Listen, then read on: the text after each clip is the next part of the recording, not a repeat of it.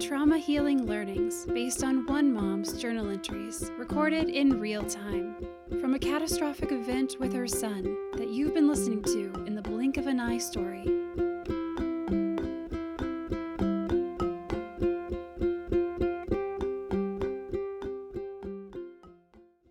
Life can change in the blink of an eye.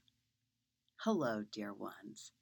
As you may know at this point in the story of Archer's spinal cord injury and our journey to recovery, he had just passed his swallow test, allowing him the ability to taste real food for the first time in over 37 days. But due to complications from the injury, eating wasn't easy. And Archer, a wonderful cook and a lover of food, was also cautious and tentative, for good reason, as his central nervous system was dysregulated from the severing of his spinal cord, and every morsel of food was causing a chemical reaction in his body that he did not have the innervation to work through his system. Archer's experience was further complicated by the inability to taste much. His taste buds weren't the same due to the sinus pressure related to the buildup of infection from bacteria that began in his lungs as we were awaiting another surgery to remove the gunk. But for a boy who had such a joyful, meaningful relationship to food, well, it was tough for me to watch this experience with food, and I prayed he would find joy in eating soon again. I felt a strong relationship to the enjoyment of taste and texture of food, and its relationship to overall well-being. Spinal cord injuries and other medical conditions like Crohn's or any eating disorder can alter a person's relationship and approach to food, which can alter an everyday outlook on life. We'll explore this today in Trauma Healing Learning 5, Somatic Healing Through Food. This traumatic healing addresses the intersection of medical trauma or emotional trauma and our individual and societal relationship with how we care for ourselves, including how we nurture ourselves with food. Today, I talk with Tracy Brown, a registered dietitian based in Florida, who has an interest in somatic healing as I do, both in the context of trauma healing and our overall well-being, and our general relationships to our bodies. My guest and I bring in ideas from body-based trauma healing methods like somatic experiencing, as well as her training as a registered dietitian working with patients with eating disorders and more. So, settle in. Take a deep breath and bring some awareness to the ways you nurture yourself, or might consider nurturing yourself with a new relationship to food. Here we go. Welcome to Trauma Healing Learning 5, Somatic Healing Through Food.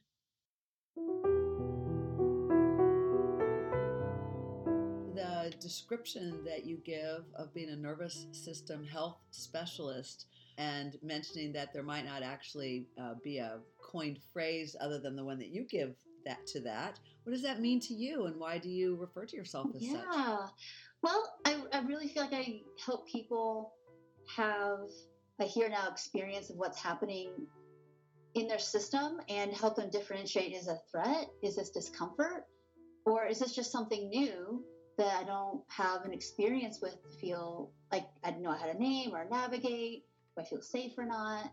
because I'm another therapist, so I really just mostly work with people with their food, their body, their movement, body image, and just their felt sense of being in the role with the body. So I mostly focus on the body and your experiences inside of it. I guess that's how I would define what I'm doing. So with that focus on the body, but without being a therapist by background, what kind of training have you had? Yeah, so I'm a dietitian, and then my training really specifically is in the eating disorder field. So all the eating disorders, chronic dieting, dysmorphia, everything you can think of that people could possibly struggle with a dysregulated relationship with food and movement. And most of these things happen because people have had relational, developmental trauma ruptures, diet culture, feeling so oppressed by that. And then sometimes just bad things happen. We have difficult experience with food, and it gets overcoupled with, if I eat that food, bad things will happen. So health anxieties, things like that. So my training really is in like relationship with food. So there's just a lot of great experts out there that do that really, really specifically in my field. And it's kind of this bridge profession, between like, here's a dietitian that helps you with your dialysis needs, and then a counselor. So we kind of are the bridge between just how we view food, and then how we use that viewing is how we take care of ourselves. I would like to think that in the future, all dietitians would have the same worldview that you carry. My experience with dietitians was my first experience, and indeed my only experience with the title dietitian was with our son Archer when we were in the hospitals. And the primary role of a dietitian was either to regulate calories, or in the case of Archer, was to encourage and figure out how to get as many calories into his body, which meant cream puffs and bagels and anything, fried chicken or anything else sort of under the sun, just to pump in calories. And I was actually a bit distressed about that myself, so maybe I should be taking a look at my own. And perhaps there were lots of learnings there, whether they were cues to tell me that there was something that was a threat to my son, or whether they were, who knows, messages, from my own life. I felt that it was a very narrow view of his health to just look at calories, or just look at trying to, get him fattened up a bit. So I'd love to, talk about that, but before we do, I know you were going to share with us first some modalities that you use, and so maybe that will help lay the field for us about what it is we can I did explain some of it quite a bit. So, we do focus on relationship with food, and that's not dismissing the role of nutrition, but really in terms of biochemistry, fed is always best. You have to get your needs met, and we don't always have all the same access and interest to like nutraceuticals, like way up the top. Really it's like fed is best, and being able to honestly be regulated with our eating really impacts our digestion. So you can be eating the most nutrient dense, you cook all your food yourself diet in the world, but if you're like angsting over every molecule, your gut is not going to digest all that, and you're going to be in this constant state of like hypervigilance. That's not a place where we rest and digest anyway. So we're way better off, I think, holding nutrition pretty lightly. Like, it's important, and our body has a lot of wisdom. Somatic experiencing teaches us that the body holds the sensations and the memories and the information about what's too much and not enough, in our experience. So our bodies do the same thing with our from our esophagus to coming out. And most of our information from our body is like body up to the brain anyways. 80-90% of our messaging goes up, not down. So our brain's super powerful, but it needs all that information from the body to tell your body, hey, I need more carbs, I need more fat, more water. And there are specific signals that, we each get to give us those indications. So that's the method I teach, is like learn. I mean, when we have dysregulation, it's not always accurate. Hunger, fullness, let's say, I don't know all the details of your son's injuries, but, you don't always get signals. So you have to rely a little bit on pragmatic or some intellectual education. But, for most of us, we get information. We have just learned to override it because we think we know better. in our bodies. Yeah. A lot. It's so powerful, that combination, and to think of it as a modality of education and awareness, Yeah. of Bottom what's up, really top down, happening. right? So I'm wondering, with this somatic focus, which is near and dear to my heart, how it is that you married the somatic focus with the nutrition, holding nutrition lightly as you do.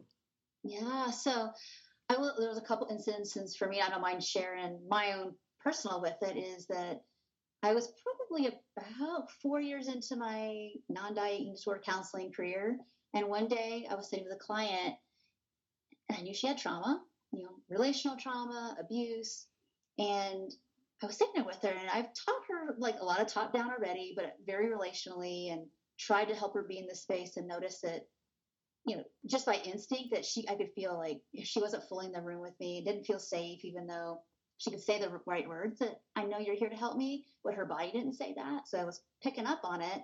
And then one day she came in and things were going really good. And for a couple of weeks, and when I say good, really well, like trying to honor hunger, trying to have full permission to eat, like honestly being less body bashing toward herself. And they came in and like it didn't exist. Full on dissociated coming in. I'm like, okay, there's parts, or there's something missing here that, I don't fully know how to do, because I can't teach her anything right now. There's nothing to teach. She can't connect with me. So when you can't connect, you can't learn or take risk or feel what's here for you that might be good. So I just went on this was 2011. And I just went on this journey of like, I need to kind of leave the eating disorder world, because we can get pretty cognitive and behavior changing. And what is happening in this person's like physical experience that she can't be here with me. So I just went down the Waking the Tiger, Body Keeps the Score rabbit hole. And my first training was in Hakomi, and then, which is like kind of a contacting body sensations when somebody's in the room kind of approach. And then studied some sensory motor psychotherapy, even though I'm not a therapist. I can't take these trainings officially, but I could like learn from the character strategies and the body orientations of feeling collapsed or anxious, or everything's too much for me. And I just kept learning and learning and learning, and I would learn something, and within my scope, play with it, with the food, the body, whatever, learn, like, kind of like do no harm. Like, it's not going to hurt anybody to like orient by looking out the window. When you put all that together, like I saw all the reasons why people have eating disorders. It just became really clear. It's not really, I feel fat as I feel uncomfortable, or I got to eat all food as like I feel uncomfortable, and I don't have enough window or the resourcing to be here. So I'm just going to like attach the cultural narrative of like thin is good and fat is bad. And that's my attachment, how I'm going to feel safe, or my behaviors, that's how I'm going to get some relief. And here we are. I've just kind of kept combining a bunch of stuff from my scope, in terms of like food and body and movement, and just in general, using sensory tools to help people. This is not magic. This is just help you to be here. So you can unglue from that trauma sensation, that feeling, that part, that whatever, so you can witness what it's saying you have to do with your food or not right now to survive. And it's not those times. And like, it's now time, it's not memory time. Over and over and over again until we like, oh, I have an identity now, and I don't have to do this anymore. Right. Over. That's the big scope. That's like this client taught me by just her. The client sounds like she set you on your own path, your own journey. And then part two of that is that, like, I had my daughter's now almost 11, but she was 4 months old at the time too. And I was just like a new mom, I could see it every month, like something's not right in me. And I noticed how I was attachment and all that stuff with her. It's like, there are certain months that are just harder for me for some reason that don't make sense. And I'm like, okay, I believe what's happening in my system is something I was missing. So it took me really, especially to be real attachment theory oriented as well with what I do, because, if you don't have enough of that baseline structure to like know that you're wanted and you're here and you're safe, even if it was on accident, not on purpose, misattunement, generational trauma, however it got there, you feel it in your system. Yeah, it's really been a real journey for me too, to know that when we think of trauma and trauma healing, oftentimes people will think that there had to have been like just this major crisis, but indeed Yeah. it's the first time, we experience separation. Yeah. That's And right. it's often That's when right. we are, little babies, and that the Yeah. notion of attachment theory. That's the beauty of like the work we love, Louise. It's like we understand polyvagal theory to the Yep. extent that I was like, we going to understand ask that, you like if you we can study with Stephen learn. Porges. Yeah, of course. It's we really break it down, and I see certainly digestively, what we can ingest and digest have a lot to do with what state we're in. And I do a lot of work with my clients with that. If you're in hyperactivation, fight or flight, you diminish digestive enzymes, you have decreased gastric motility, so you're not going to get the juices of life to get the desire to eat anyway that much. Or if your only comfort for like activation was food or restricting, you're going to do that. It's going to get overcoupled. So I do a lot of work of helping people differentiate and build that window of tolerance. So, because normative eating happens in the window of tolerance. Eat from hunger and fullness, make choices, not obsess. That's only where that happens. I'm wondering about weight, that something I have thought might be from obesity, for instance.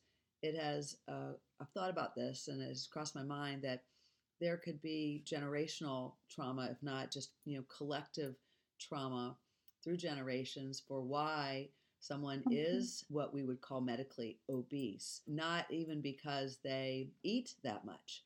But because of also what has been handed down to them through their That's traumatic history. Can you say anything about that? Well, I see everything. So I know that just like the trees outside, if you look outside, there's a variety of plant life, and they all get from the same soil, yet they're all really diverse. Humans are like that. So there are going to be just always naturally bigger people. There always have been, there always will be. But yeah, our sense of safety is going to impact all of our organ systems. If you don't have enough safety on board, there will be dysfunction. So in some people, chronic dysfunction. I think if you look at the ACE studies, there's a lot of really good studies around the ACE study, but really much better than that.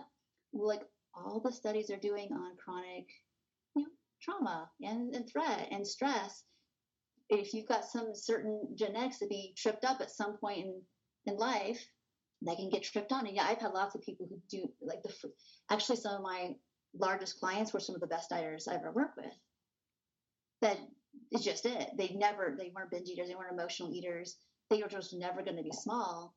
And their bodies did kind of like dorsal it up basically to survive. Yeah, exactly. I think a lot of it comes from throughout the ages of, where people came from culturally, what part of the world, Absolutely. what Absolutely. agricultural landscape looked like with regard to feast and famine, and what was available and not available with That's regard right. to scarcity. Mm-hmm. So there's that. And then I would say the majority of my clients do come from basically diet trauma in terms of like they were rejected from the jump if they were the larger kid, either by their own family, friends, teachers, pediatricians. So you're chronically in a state of like not belonging and hypervigilance that way too. And that can lead to all kinds of behavioral things that just keep on up in the ante on the physiologic stress over time as well.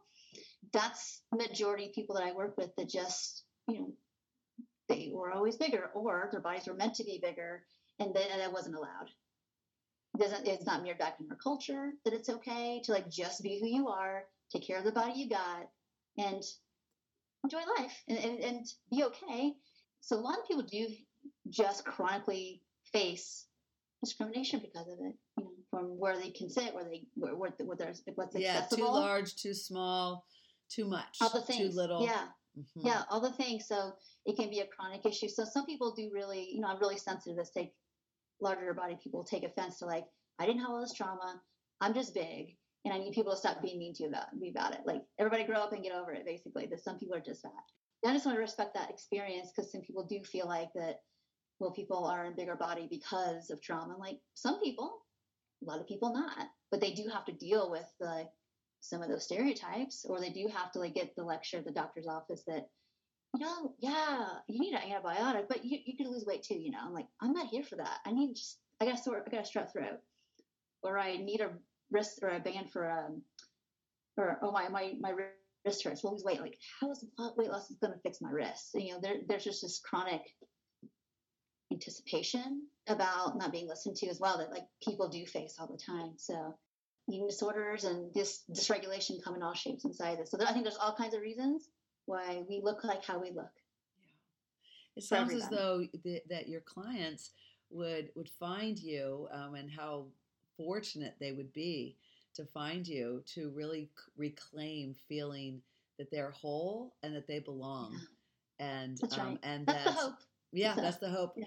I love your analogy about the earth and how from the earth spring so many different, plants. I've oftentimes taken a similar view just about the great forest, from source, from God, and that got this forest, and there's so many different varieties, and that's why it's this amazing forest. Yeah. Right. I would think that like God didn't make junk. Right. So if he didn't make it, if diversity is everywhere else, why wouldn't it be in humans as well? Yeah. And that's a tough people. One, because humans. Can we just pause on that? Yeah. I think it's a really profound notion, concept, statement for anyone to think about themselves and their bodies. And of course, we're going to be talking about with nutrition and trauma, but just generally that wherever the emphasis is at any given time in our media world, from the 1920, the 1800s, right? What was really important and fashionable, That's the right. way women looked right. then, versus the 1920s versus the 1960s versus, That's right. the 1970s. I mean, it's so amazingly different. The diversity is so needed. It's really around health and well-being. That's right. When people are like, well, what about health? They'll get this concept on one hand for people feels so freeing and so threatening at the same time. It's like, because we've got two types of programming. We'll get thin to like belong, be attractive, be whatever, and then be thin to be healthy. And it's like, well, these things they don't go together. It's like you can pursue health wherever you are, even if you're struggling with mobility and if you're able-bodied. Now, there's a different story here, but if you're a person like, I'm deconditioned because I only move when I'm on a diet because it's like a torture tool to get me to look different. And when I don't. And you're yo-yoing there, or deconditioned from being in front of a computer screen for the last 2+ years, living your life in the house, because it's happened to all of us probably on some level. Absolutely. Right? It's like, that's part of having a body that, at the beginning it hurts, where it's a little hard, and it does get easier, but not because we're bad, it's shameful. It's just cycles of life and fitness and what we're doing and what our other priorities are. People tell me in accidental ways, not directly usually, we get there and it's like, oh yeah, bodies like to move. Even people who aren't big exercisers find that like there's something that like doesn't feel like a burden or a chore. But when you take off the like change my body game, it's a little different, but we can find it.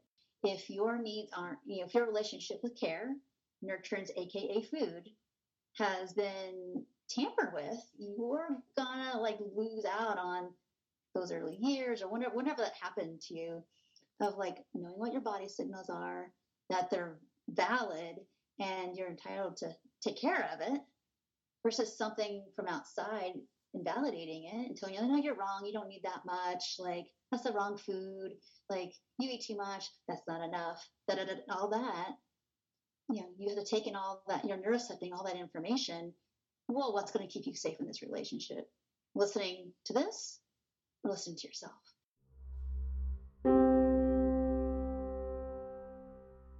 What came first for you when you were helping clients? Was it the nutritional piece or was it the trauma piece? I'll tell you the funny story. I had me sort of high school and recovered, and I didn't really have like this whole embodiment piece. I was just like, okay, I want to be a normal eater. What I'm doing is super dysfunctional with food, with exercise, with everything. And can you give an example of what you mean by super dysfunctional? I was restricted. I binged. I had exercise addiction.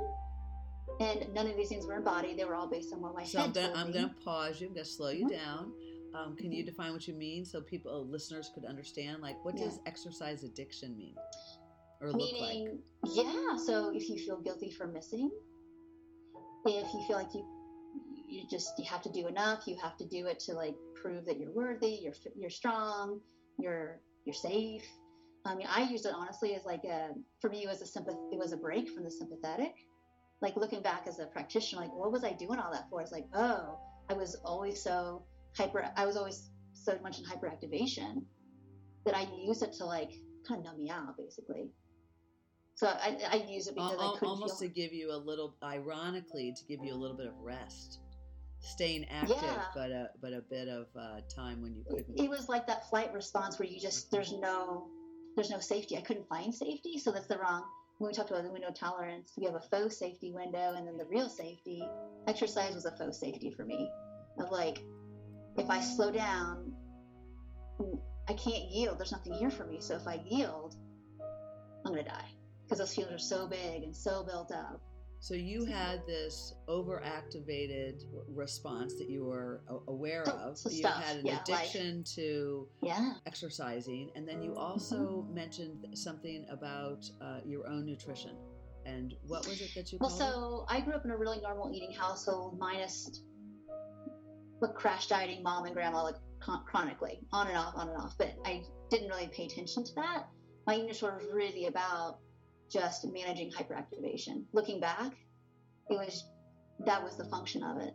You know, it was one of those things that I was just really blessed to have a few people that were loving and truthful enough to like, look, the way you're thinking isn't congruent with how nutrition works, how bodies work. And that helped me a little bit, but really the relationship was what was healing. I actually met a person who does what I do, but this is forever ago, like 1996, a gift, because there weren't very many back then. That's just unheard of where I lived. It was a very small area. And she would just sit with me like, well, tell me more about that. Instead of like, you have to do this and you have to do that and you have to eat more and you have to gain weight. It was she gave you just such safe safety. space. She just gave me some space to feel without any shame about it, without it being too much, no gaslighting, it was just, and that was like, oh, I just never had that before. So I thought all dietitians did that. This is the funny part. You asked me about how did I get here with nutrition. I'm like, the funny part is, I hop off to college, thinking that that's what dietitians do. I'm not saying that all nutrition science is bad, and I learned a lot of awesome stuff, but the bias is fatness is bad. And so I go there, and a lot of the curriculum is about, weight management and all these things. Yeah. And I was looking at what they would coach, like teach you to whatever disease state you had, like, well, weight will fix everything. And I was just like, well, changing my body didn't do anything but disaster on my life. So what's right here? And I just started questioning everything. And I was that person sitting in the back of the room, like, okay, what do I need to say to get an A? But then I started getting curious of what is actually people's experience with their food and their health and relationship with it. And I just kind of held on to that relationship with that dietitian all those years to like, either I'm going to do something like that, and I don't know how you do that because I'm not learning it here, but I'm going to get out and either do it or just have another career. So I pretty quickly just did the things I needed to do, the education and the internship and the license and all the things. And I just recognized a lot of what I learned I'm going to have to unlearn to actually help people be their own food and nutrition experts and not feel like they have a defective body. Even if their health isn't great, you don't deserve to made to feel bad about it. What do you want to do? What are your values? And let's start where you're at. The trauma piece came in when that's not enough, right? I recognized like, oh, I did all my work with the counseling, and what I learned post all that, the years of training was like relationship is what heals. So you combine that with the nutrition pragmatism, basically, and decoding body image, like I feel fat, all that. And then it's like, oh, there's another layer here of like, people don't just get better. If they don't get better, they don't feel safe. Even if they know everything about what they need to do, that's not enough. So that's trauma piece came after. And really, for me, what I hear, and I'm just tickled about it, is that it at its root is this relational conflict theory, this fracture. Right. And yes. Then we think about wherever our love or our specialty or where we feel called, that we can take that worldview and apply it and see and use it as a lens. And in your case, to look at, food, to look at nutrition, to look at wellness that comes from the quality of what it is that we intake. Having so much spaciousness for, like, we could still be well, and you don't need to eat 100% RDA meal every single meal. Our bodies give us a lot of space. You might want to define RDA for our listeners. Oh, like recommended daily allowances of blah blah blah. It's like I say, eat the food, have a little nutrition knowledge, and then mostly from hunger and fullness, eat from pleasure, be present to what you're doing, and you'll know if you're using food in a way that it can't fully serve you. You'll know. You will feel dysfunctional. You'll feel anxious. You'll feel you want to pause on that. How would you counsel your clients that they will know? What might you practice? Be advising so the beginning them to is look for? I slow. I know I'm talking fast today, but in session I'm draw all these experiences out. How do you know inside that you wanted the whatever? So you're really food. helping them to focus on that body awareness. Yeah, over and over. The cues of the body over and over. Hunger, fullness cues, really breaking it down. I've had people where I've had to I know this is a little meticulous. This is not forever. But for example, every hour, just this week, what do you notice with you ate this food and what are your different experiences per hour? Sometimes I have to do that with people, especially if they're really, some people they come in very intuitive. They're just very hypervigilant from expecting that no one listens. And once you provide some safety and presence, boom, imagery just comes up. They know how they feel. And we just gotta okay, now practice in your life. Yeah, it's amazing with just one experience, how that can change some people, you're amazed. They come in, either not, a lot of people are their eating's chaotic. So they're not eating enough, and they feel like they can't stop eating all night because they have this huge deficit. They don't see it that way because they're focused on again, because there are cultural labels eating too much food is bad and eating less is good, and so they are maybe dissociative or in sympathetic all day long, or they're just I can't eat because I'm wrong and bad, and they don't understand that the eating that's kind of big, the body demands at night, is because of the early restriction. So just teaching that in general is well, that just makes sense. Well, why do you suppose, with all the experience that you have, Tracy, with people coming to you with so many different stories of how they suffer around food and different messages, why do you suppose that the dietitian school, for instance, still focuses on weight management? Well, you're asking me a controversial big question. When people get free, you don't need diets anymore. You don't need experts anymore. I'm just going to say it how I feel it. The vast majority, a huge percentage of people go into health fields, doctors, dietitians, nurses, physical therapists. Why do we care so much about people and we want to be in the muck with their suffering? Because we've experienced stuff. So a lot of people go into these professions with a lot of their own disorder. So you've got a bunch of disordered people in these fields. That is absolutely one of my hypotheses for blink of an eye, that most people who would be working in, for instance, intensive care units at hospitals, ERs, are probably also experiencing secondary trauma, and that the medical system itself is a traumatized system. Yeah, it's hard. Now, when we get frustrated with the care we get from different providers, when we look at it from a trauma-informed lens and the conditions in which people are trained. I feel like I was hazed enough, let alone how doctors and other people feel. There's no ventral. You're winging it with you're wanting to do good, and you're sympathetic to get through. What do you suppose are some simple ways that people who are in hospitals caring for their children or loved ones, and their loved ones are in the hospital for a period of time when it comes to food, what are some simple ways that they could begin to shape the relationship between food and nutrition and trauma for their loved one who's in the hospital, which is likely a traumatic experience to one degree to another? I would just speak to the caregivers, maybe the family and friends or spouses. as much as it's hard to see it's important, it's really important that you give yourself some time to take care of yourself. As hard as it is to peel yourself away or not be in it in your head 24/7, tending to your body so you can be more present. And I don't know how many like small tools you want me to use from just a somatic perspective, but no, I'd love to hear some, okay. Please. Oh yeah, so I do a lot of things with hyperactivation around using your body as a resource. So this would be a tip for a family member who is providing, who's bedside, let's say, to their family member.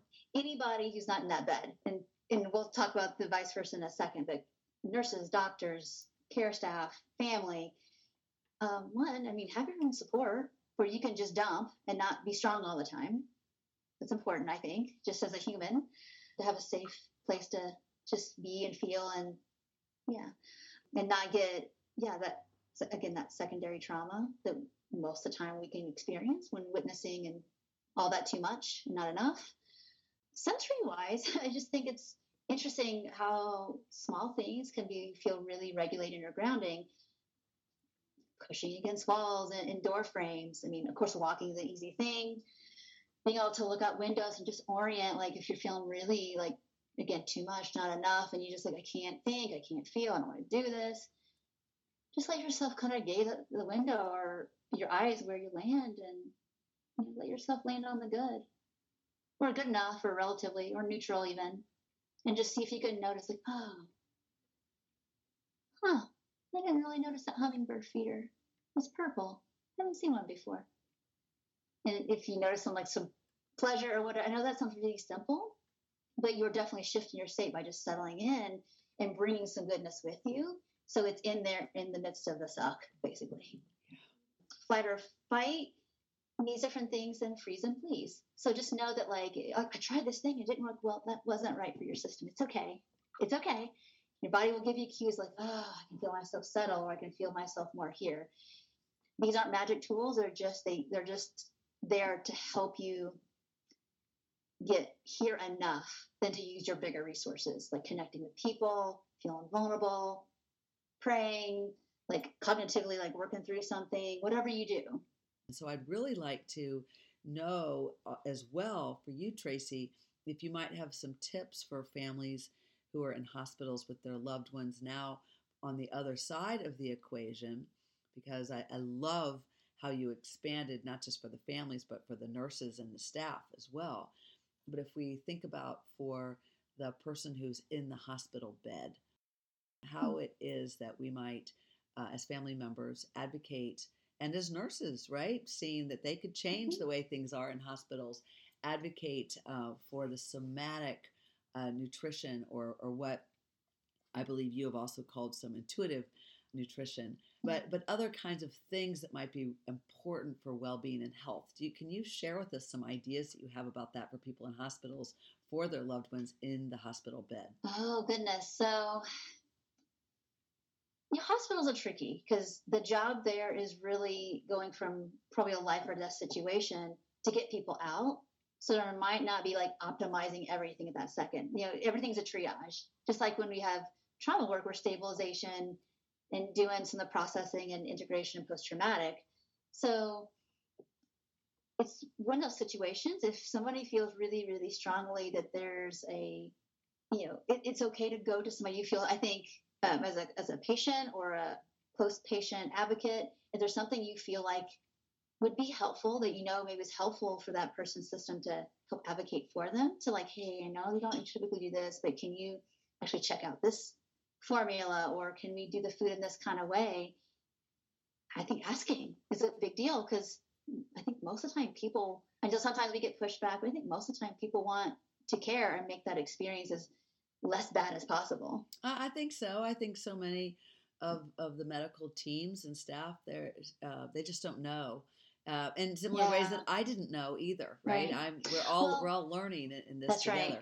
When I worked, and this is forever ago, when I did my internship in forever ago, early 2000s, when I worked on like ICU floors, I mean, really, the goal wasn't high level nutraceuticals. It really was like being able to get like enough calories in, because when you're in an injury, the activity factor is sky. I can't, like a person's caloric needs are like times 4, times 10. It's so high that a little bit of extra like vitamin C is not the thing that's going to help. So looking at like the big picture. Yeah, I remember, for instance, with our son, Archer needed like 12,000 calories a day. Just so he can maintain just to breathe. Just to breathe. Yeah. And his organ mass and all that. And that's kind of it. So they're not really concerned with like, are you getting enough fiber from chia seeds? They're just right. Like, are you looking at B12? Are you right? No, they're looking at the labs, like how are things going? That stuff is kind of for later. And if you can intuitively eat or not, it's not really a priority because you're getting that level of care. So those are things that are kind of for later. So I think it's important. Sometimes our brains want to get hooked, do this. Like when we can't control anything else, we want to like house the nutrition or house the things. And it's like, he's getting what he needs. What is it if you can say like, well, is everything okay? And you could ask for explanations. Well, like I am accustomed to feeding my person a certain kind of way and you're getting the cream puffs. And it's like, look, you cannot get calories from salad. You're not going to help him. It's almost like what we know in our culture is healthy. Calories are healthy. It's like big calories in certain circumstances. Yeah, let's talk about that sort of even in a hospital setting.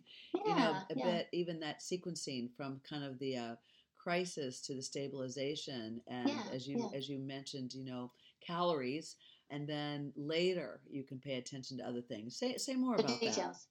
Well, when you get in these stress situations, some injuries create a lot of hyper-metabolic states. So a lot of people who are, it's funny. So I'll give you my world example, then I'll talk about brain injury or those kind of things. And again, my knowledge is limited because it's just been a long time, and my niche is something different. But for example, if you've got a body that's been undernourished for a while, it could happen in 2 months, it can happen in 6 months, 2 years, whatever. If you're at a deficit, naturally to get back to equilibrium, you're going to go higher than what other people might think you need to heal all this cellular damage. You eat yourself when you diet.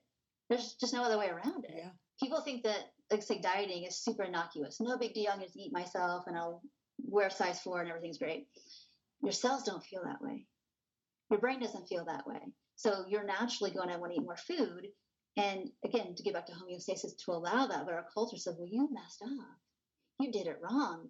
You ate too much. You ate in a way that's not appropriate. And then you don't trust it because of the narrative versus like, you know what, this body needs what it needs right now. So if we go back to the hospital setting, and you've got someone who is has had a medical trauma to the body, even from surgery. That's right. And then they're moving into stabilization.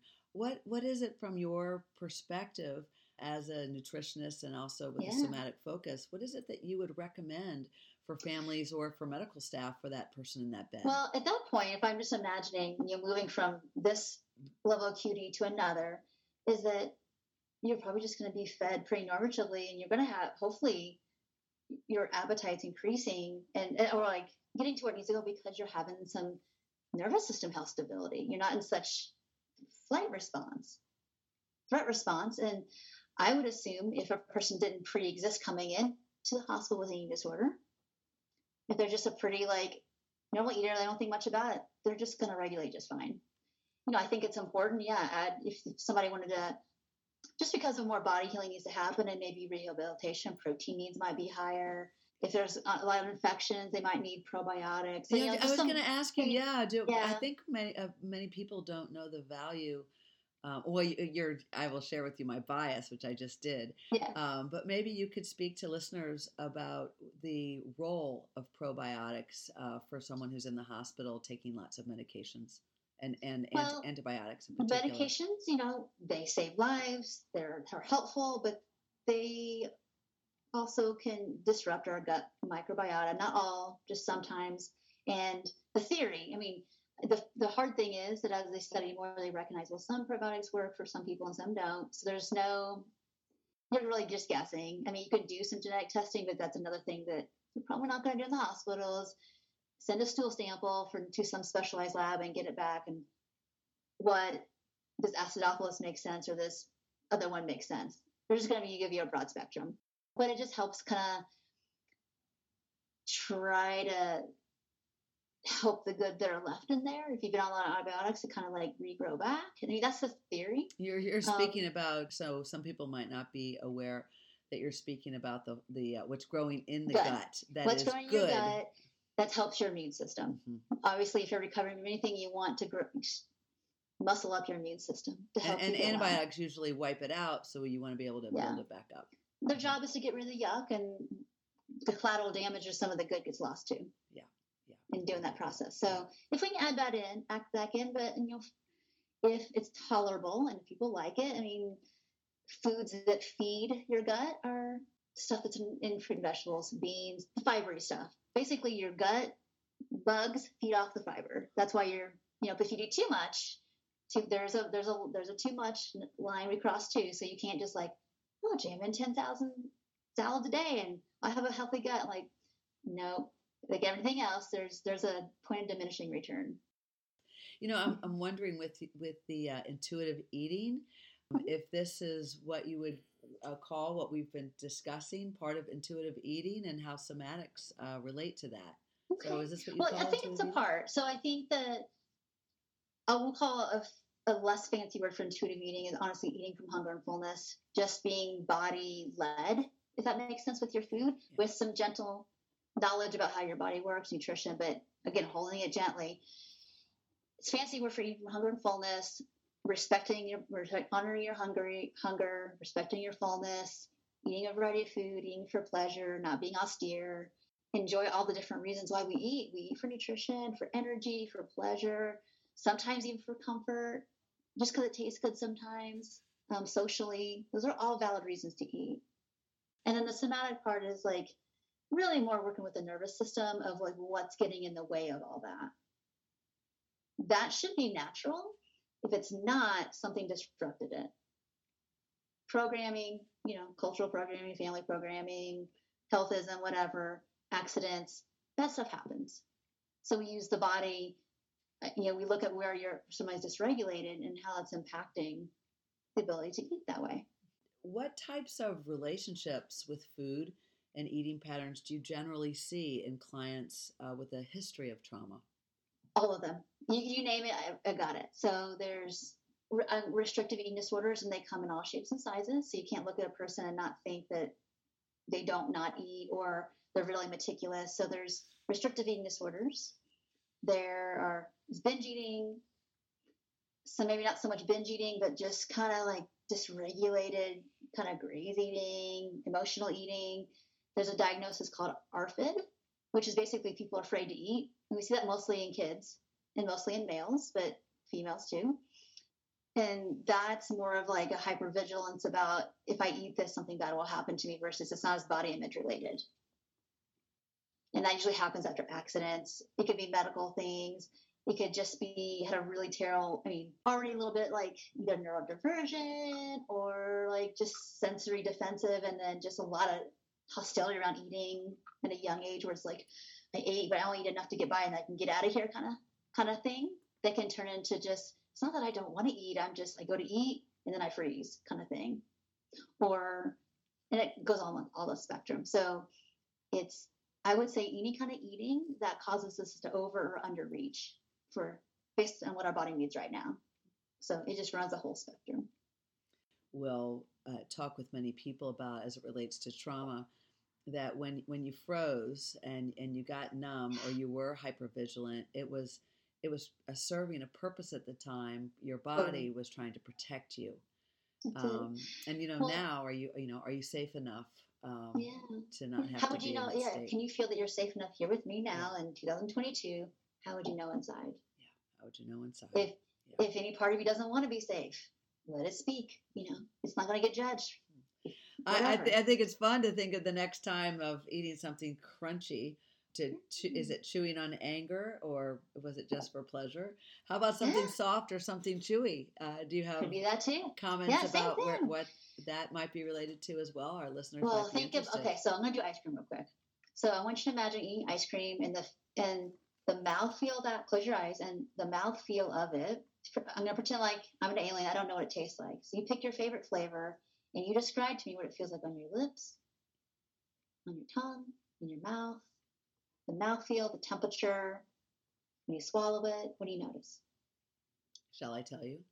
Yeah, please. Without telling you my favorite flavor? You can do whatever you want to. So it is honey, sweet. Even with my eyes closed, I can see the golden color and know that it is going to be syrupy, and it is smooth and cool, and I had to get my tongue around it real quick because it's starting to melt, and I can feel a couple crunchy nuts that I know I will be able to find. So okay, so those sensations, that first couple swallows of that honey, nut, creamy ice cream. You didn't know what the creamy, but sliding down your throat. What emotions does that bring up? Creamy, smooth, honey golden, little crunch. What emotions or other words you would use for that? Positive. Yeah. Happy, being taken care of, safe.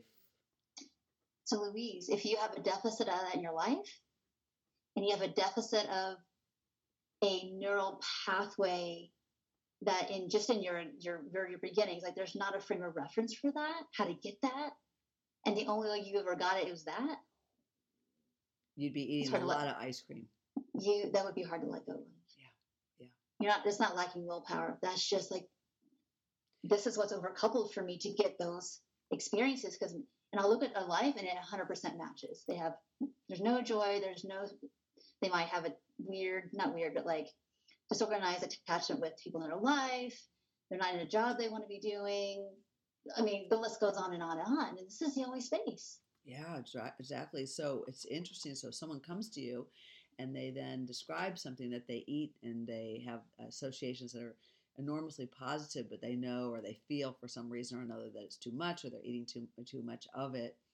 How then do you go about that with your clients? So, the distress is good. I'll use the last couple of questions. The distress, they come in, Tracy, oh my gosh, like I'm out of control. I eat too much ice cream. If I keep this up, I'm going to gain weight. I'll say, well, then what? Well, then, I'm going to get judged by the world and be alone forever. And, it's catastrophic. And it's real, though, because they might have had a lot of other. Extrapolate it out. Yeah, it's real because they either have had that experience in childhood or they face it in their daily life, maybe, or maybe it's just projection. It doesn't matter. It's, it feels real. So we look at, I'm like, well, I hear you. And I'm not here to get you to eat ice cream every single day. This is not a free for all. We want to honor your body. And if it wants ice cream, eat ice cream. If it doesn't want it, we want to know what else it wants and needs. So let's kind of unpack that. So I'll do that little exercise. Tell me the thing. I've never had it. What is the experience? Oh, happy and comforted and safe. Oh. So I'll ask, how often do you get that this week or this day or this week or ever? And they're like, well, hardly ever. They just didn't put it together in their day of what, because I'll look at, well, what was happening before the ice cream and look at the day. And I'm like, okay, I see it. They don't see it yet. Go through this little exercise. This is just one of many, but it's, oh, so you never get that, huh? And then I'll ask, well, has there ever been anything in the past or the present besides the ice cream, which is a tool? We can use that for this if we need to. I'm not going to take it away, but is there anything else? And sometimes there is. Like they'll remember a time when they fished or they rode horses or they did art or whatever it is, but they just don't give it to themselves for whatever reason or spaciousness in their life, whatever. And then if they're willing, they feel like this is like, like consent wise, it's like, would you like to explore maybe how we're going to really unpack every detail of how that could even be possible for you? Because, when you have a trauma response, it's like, we do get hypervigilant again. Oh, I can have this thing. Oh, no, it's going to take it away. I can't have it. So I think hard. Something that would be just really so important for our listeners to understand as we wind down, is that, food or anything else for that matter, any substance or any activity really, that there's some awareness is in excess to be able to look at or a deficit. They're the same. Or point. A deficit, so, exactly I would the say same. People they look at their food and they'll do the exact same thing. They'll have a food they'll like want, but they can't have. Yeah. And all the times they wanted it and they can't. I'll do the same. Yeah, that deprivation. That's that. It's that deprivation. It's like I don't it's always like shame. I don't deserve it. I'm not worthy. Yeah, there's That's why we do something that. related to as you and I both so interested in trauma and trauma healing. For all of us as listeners, if there's anything in excess or in deprivation in our lives, and with working with you, Tracy, with regard to food, just to explore it in a really gentle way and a curious way. Yeah, curiosity and compassion and lots of little dose of courage. It's like you'll see that like it's not because you lack willpower or you don't know enough. No, don't flog yourself. You're not feeling safe enough. We're not. We're just going to perpetuate something. That's right. Even more so. It's just really beautiful. Right. I'm wondering if there's anything else you'd like to add that we haven't talked about yet that you might think would be useful for people interested in trauma and trauma healing. Well, oh my goodness, we've covered so much today. I don't know how much more I could add except for we have covered a lot. I think just trusting that healing isn't for everybody else. It is definitely a journey. There's going to be lots of loop-de-loops, and every time that we feel like we're not getting anywhere, if you give yourself some grace to look back, it's like, wait a minute, the thing I was doing doesn't nearly happen as often, or I'm not as feeling shackled by it. Like, look at the little things that are more easeful, whatever it is that you're working through. So I just encourage people to look at the little things where you have more capacity. It's not to be taken for granted, to just be able to slow down. I'm like, wow, I can really notice that today. If you could notice yourself noticing that you're actually noticing, I know it's convoluted, but it's like, that's a big deal. Because maybe you never noticed anything the first half of your life. That's right. You just did what you're supposed to do and be dutiful, and then you're misery, and you don't know why. And it's like, it's really good that you're noticing that. Thank you. That something's not right. Yeah. If we can notice that we're noticing, what an amazing portal that is for our trauma healing journeys. That's right. Thank you, Tracy Brown. Thank you so much for having me. This time with you. Life can change in the blink of an eye. Life is so precious. Sending love. Hope for everything.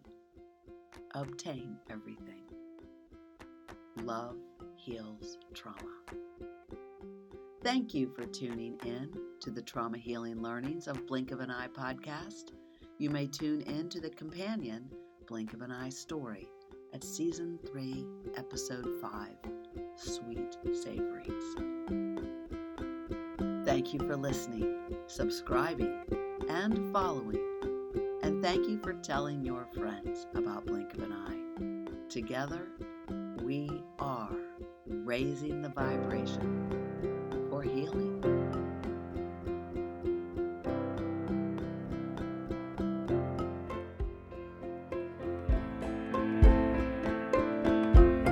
You've been listening to Blink of an Eye.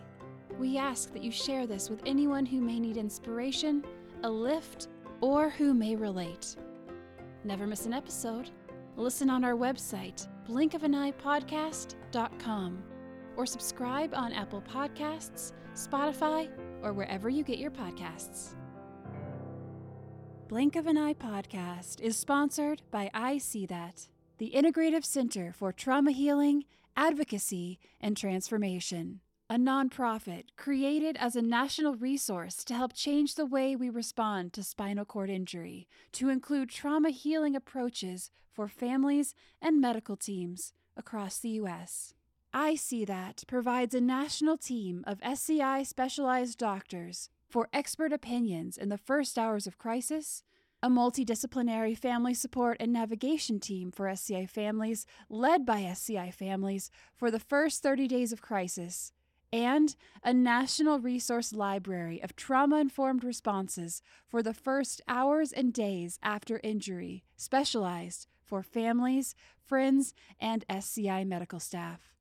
I See That also offers a registry of medically unexpected SCI recoveries.